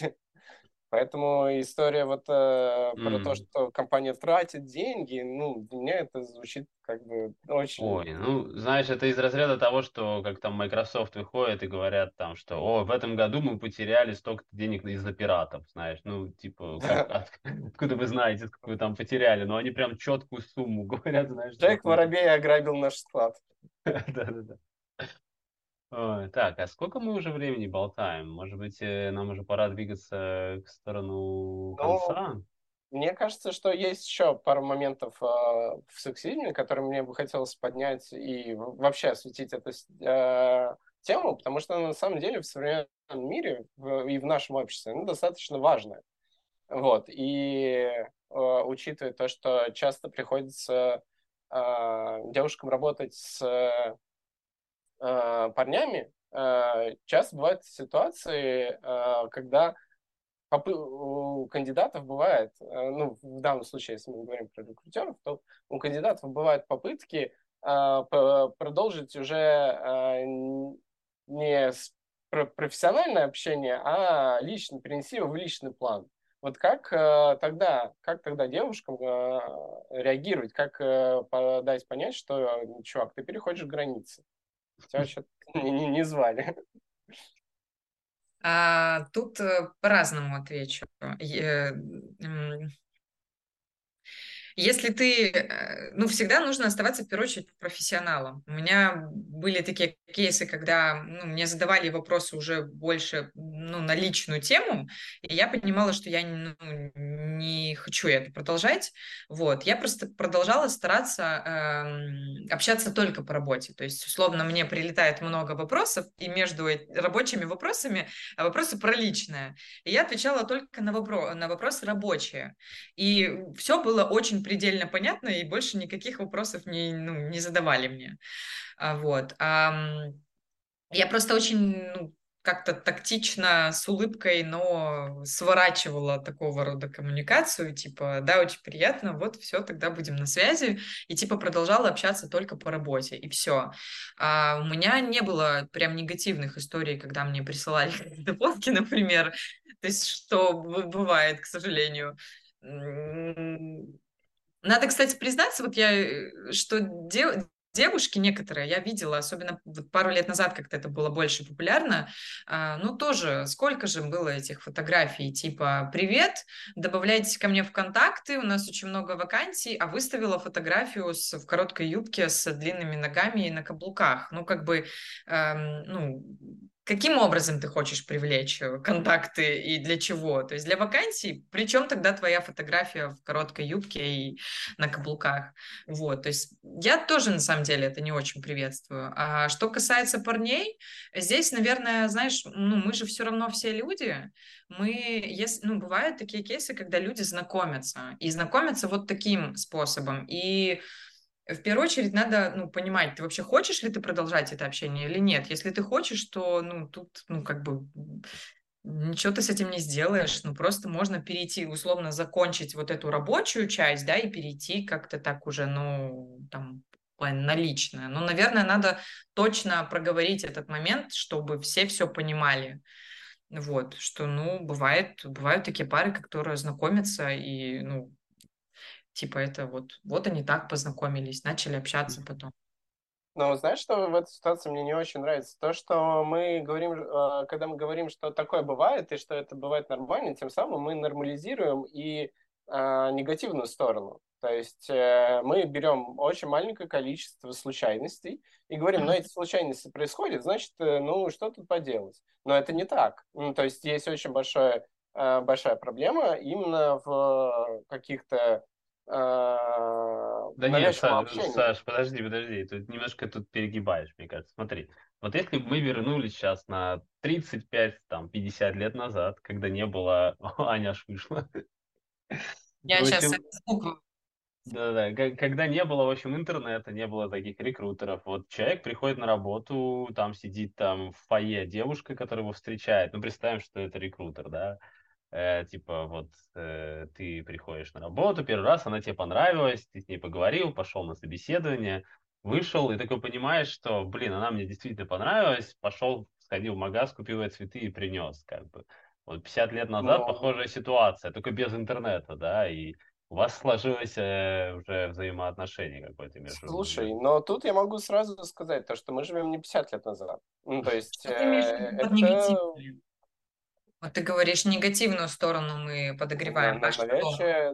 навязчивое общение, навязчивые какие-то подкаты, нарушение личных границ. Ну, то Так, есть для меня вот купить цветы, ну, это нарушение личных границ. Ну, прям очень серьезно, очень непрофессионально. Вот, может, 50 лет назад это норма или 30 лет назад, но сейчас это нет, я я считаю. согласна. Смотри, тут надо тогда, я же вот про это и говорю, что лучше бы, если ты понимаешь, что ты хочешь продолжить общение с этим человеком, лучше бы таким образом завершить рабочую коммуникацию и прийти к личной. То есть, условно, ну, мне было бы, ну, не знаю, я не буду прям готовыми фразами говорить для парней и там зеленый стоп им давать, ну, то есть как-то сделать так, чтобы было понятно, что вот мне про работу сейчас. Мне ты действительно понравилась, и мне было бы интересно подарить тебе цветы. Ну да, но тут мне напомню, что мы этот вопрос больше хотелось бы осветить со стороны, как девушкам отстоять свои личные границы, потому что как парням познакомиться, мне лично, ну, я не считаю, что это для них проблема. Я считаю, что есть другая проблема, это пересечение личных границ, именно женских личных границ. И Слушай, вот здесь очень, да, сори, здесь, мне кажется, продолжать оставаться профессионалом и просто без негатива сказать, что это не совсем сейчас уместно. То есть мне, ну, давайте все-таки продолжать в рабочем формате с вами общаться, вот, либо если вы на «ты». То есть мне не совсем такого рода коммуникация интересна, то есть и все. Не нужно агрессивно реагировать на это, потому что если ты продолжаешь сейчас себя вести как рекрутер, да, ну, ты же не будешь его там матами посылать, как человека там в Инстаграме, который тебе что-то отослал. Вот. Здесь скорее грамотно тоже завершить вот эту коммуникацию и вернуться вот в рабочую. Либо если ты понимаешь, что человек не хочет, не готов, и он уже продолжает тебе что-то писать, и он тебя задалбывает, ты отклоняешь его, все. То есть аккуратно, некомфортно мне с вами, тогда надо прощаться.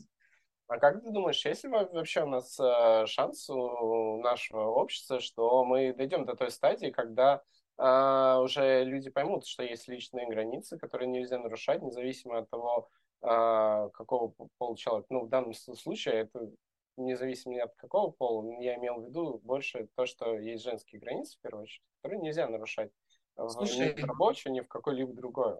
да много кто соблюдает эти границы.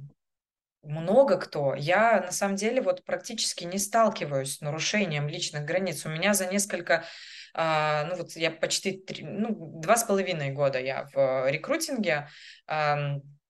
Ну, у меня вот буквально там один-два кейса были, когда кандидаты как-то пытались спросить просто что-то по поводу личного моего, типа, и то это не есть ли у тебя парень, а типа, а как у вас сегодня настроение? А мне очень интересно узнать, как конкретно у тебя дела. Ну, и ты видишь, вот это чувствуешь, что, ну, здесь уже что-то чем-то попахивает. Либо мне, например, напрямую говорили, что мне было бы интересно с тобой пообщаться ну, вне работы.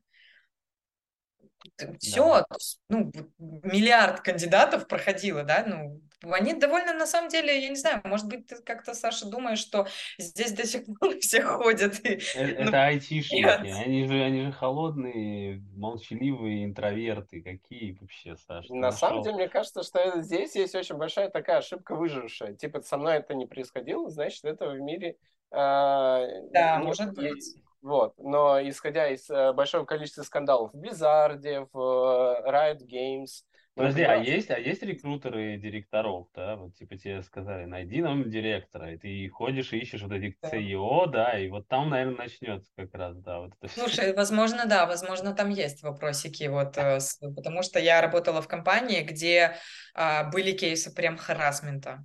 И это, ну, недопустимо, и потом разговаривали с сотрудниками, прям человек писал, ну, супер неподобающие штуки по ночам и стоял, ждал около подъезда. Мгм. Вот, ну и вот это... вы пришли к, что бывают и не просто такие лайтовые случаи. Так, Саш, это вопрос уже не в геймдеве, не в сфере, это просто вопрос человека. Понимаешь ли ты вообще, что не надо так делать или нет? Да, и мне кажется еще то, что вот там были слухи про Activision и про все большие корпорации. Это же, ты же понимаешь, что это делается специально для баланса цен акций обычно, чтобы там купить их, продать. Нет, Вот там нет, я не склонен конспирологии не говорю, да, склонен, да? к конспирологии я не склонен. Я считаю, что это делается, потому что девушек, работающих в компании, достал харассмент, и они пытаются заявить об этом. Не Ну, думая про акции, типа, не, я просто смотрел несколько фильмов, которые как раз рассказывали про всякие корпорации, типа там Ford или про Disney того же самого. И там были махинации именно основанные на судебных разбирательствах, когда специально делали суды для того, чтобы акции скакали, чтобы их купить там или продать. И ну, это тоже довольно-таки распространенная в Штатах тема. Поэтому Слушай, ну, может, 60 лет назад, да, но в наше время нет. Ну, типа, в это наше очень время большое падение акций. я вообще не слышал, чтобы в наше время что-то было случайностью. Я думаю, любое вот это судебное разбирательство сделано там многоходовочка кого-то Я не почему-то. согласен. Я вот прям категорически с этим не согласен. Ладно, у я всех еще свой... быстренько Да. вклинусь по настоящему харассменту, если пройтись, то я всегда за то, чтобы приходить и говорить.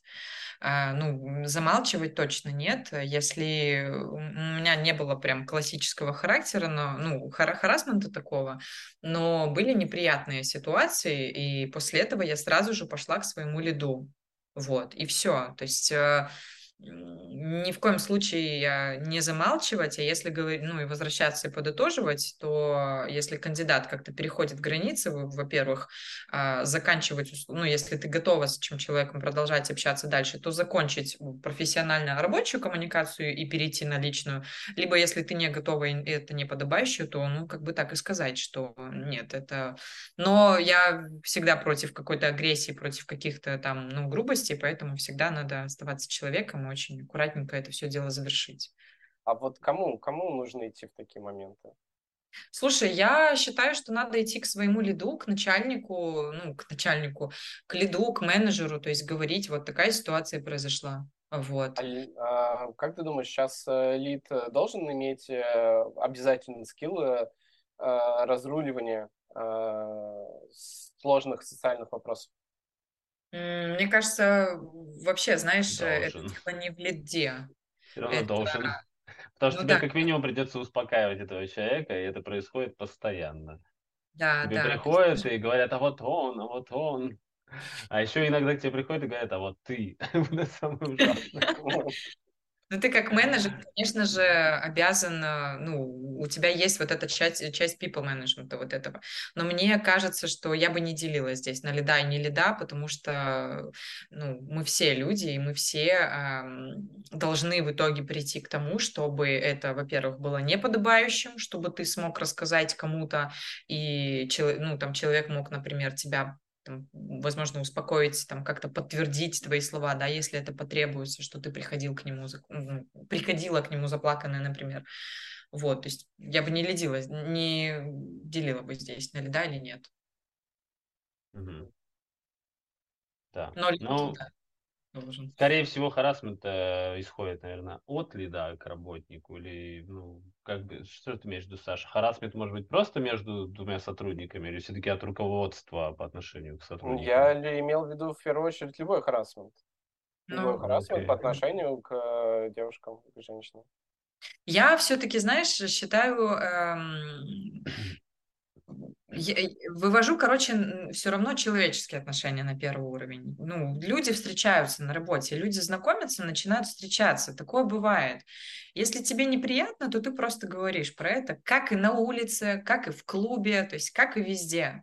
Если это начинается уже от руководителя, и он начинает тебе уже чем-то даже прямо приугрожать, да, и говорить про то, что вот там условно, ну, я не знаю, это прям не из моей вселенной, но, предположим, премии тебя лишу, если нет, ну, тогда извините, но это уже совсем перебор. Я просто, я не живу в этом мире, мне кажется, что это что-то нереальное. Ну, Но нет, нет, я знаю такие истории. Они вполне реально, когда руководитель может угрожать и уволить, не закрыть испытательный срок. Вот ну, куда я бы про то, тогда что идти? Кому идти? да, я про то, что это настолько ненормально для моего мира, что я это слышу, это прям как что-то из другого М, какого-то мира, как будто Не, бы это... по-моему, есть вот на остановках телефон, там написано, куда звонить. Это социальные службы, они тебе обычно как раз-таки помогают психологически справиться и понять, действительно ли это был харассмент или ты все-таки запарился. Потому что бывает, что у некоторых насыщенное воображение, и они могут чуть-чуть преувеличивать. Ну, Но в той ситуации, которую я описал, ее трудно назвать, что у тебя преувеличенное Да. воображение. Тут, по-моему, однозначно. Не, я к тому, что бывают ситуации с харассментом, когда тебе кажется, что это Это, харассмент, а на самом деле это и не он был. мне Ну, кажется, это знаешь, процент маленький мне очень. кажется, Но вот короче, когда тебе кажется, скорее всего, что тебе не кажется. Вот я про что. Наверное, да. Потому что, может быть, с его стороны это не харассмент, да, или там не подкаты какие-то, но если это тебя задело, и тебе уже показалось, что это что-то не то как минимум твои личные границы задели, и ты должен об этом сказать, чтобы, ну, не возникало никаких ситуаций. да, я Мгм. согласен. Вот, Мгм. вопрос, кому можно сказать об этом, если, например, это твой начальник? Полиции, я думаю. Слушай, чего идти куда-то еще выше начальника этого? Если это самый-самый начальник, не знаю, тогда здесь надо, ну, если бы мне было страшно, неприятно, и я считаю, ну, если бы это был самый там условно высокий человек, то, наверное, я бы пошла писать заявление. И тут это сложная ситуация, действительно, мы не можем это, ну, это должно закончиться и должно исправиться. Ну, на этой теме, Прекрасно. да, Да, мы прекрасно, мы сегодня можем перейти Очень. к обсудили такому столько стандартному. скандальных вещей, там, харассмент, ЛГБТ-сообщество, вообще все, что только можно было. Мне кажется, мы в топах будем вот после этого выпуска. А, Ну, давай, Саш, давай ну, свой коронный этот Э, вопросик. Да, Да, теперь и я хотел бы добавить, что эту тему мы обсудили в первую очередь не чтобы попасть в топ или еще куда-то, потому что я считаю, что такая ситуация есть. У нас есть проблемы как в рабочей сфере, так и в социальной сфере, и про эти ситуации нужно говорить, чтобы они быстрее справились в первую очередь. а удаленный харассмент бывает? Удаленно? Конечно. Ну, типа, что за вопрос? Ну, в смысле, Сергей, хочешь, я тебе а сейчас что Как тебе... минимум, покажу ну, удаленный как минимум харассмент? фотки, там какие-то эти вот письма. Давай, вот это понял. Ну, давай, да, после того, как сейчас закончу подкаст, ты мне сделаешь удаленный харассмент, чтобы я понимал, а то, может, я не всегда врубаюсь. Я тебе покажу. Что ты мне покажешь? Вот, я покажу тебе Покажу, тот же открою вид галерею. вопрос, на который сейчас Аня нам ответит.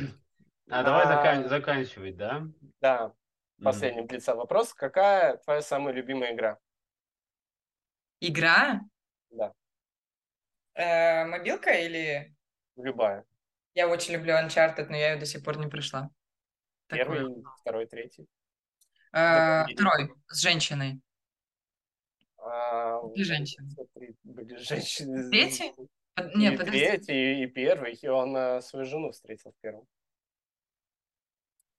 Тогда я А не еще знаю. была четвертая часть, где там ты вообще играешь без Нейтана Дрейка. Нет, это точно нет. Слушай, я не знаю тогда второй или третий. Я потому что за женщину играла, мне прям очень нравилось. Но, Врасплох. но это, да, второй или третий, наверное. Мне кажется, что А, второй. есть, по-моему, в четвертом тоже.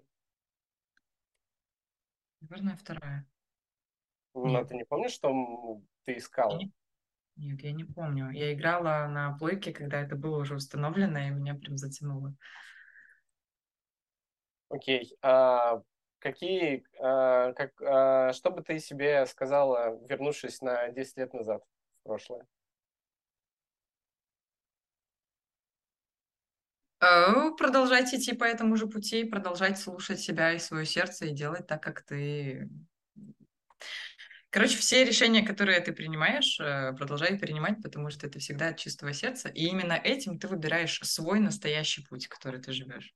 Я бы... Как я и думала, я бы так же и сделала. Есть Класс. ли какие-то вещи, которые ты бы посоветовал нашим слушателям или зрителям прочитать, посмотреть?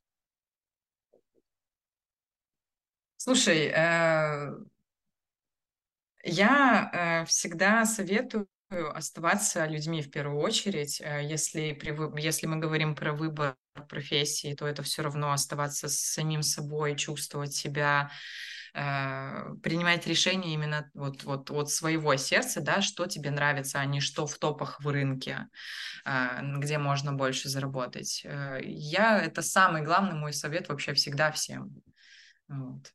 Слушать себя, быть честным с самим собой и с людьми. И тогда, мне кажется, ты найдешь и путь свой правильный, и работу классную найдешь, и компанию. В общем-то, все будет клево. Спасибо, Аня. Если вам всем понравилось то, что мы делаем, поставьте еще раз обязательно лайк и подпишитесь. Вот. И на этой ноте мы, я думаю, заканчиваем. Всем Да, до всем скорых пока. встреч. И в гостях у нас была Аня.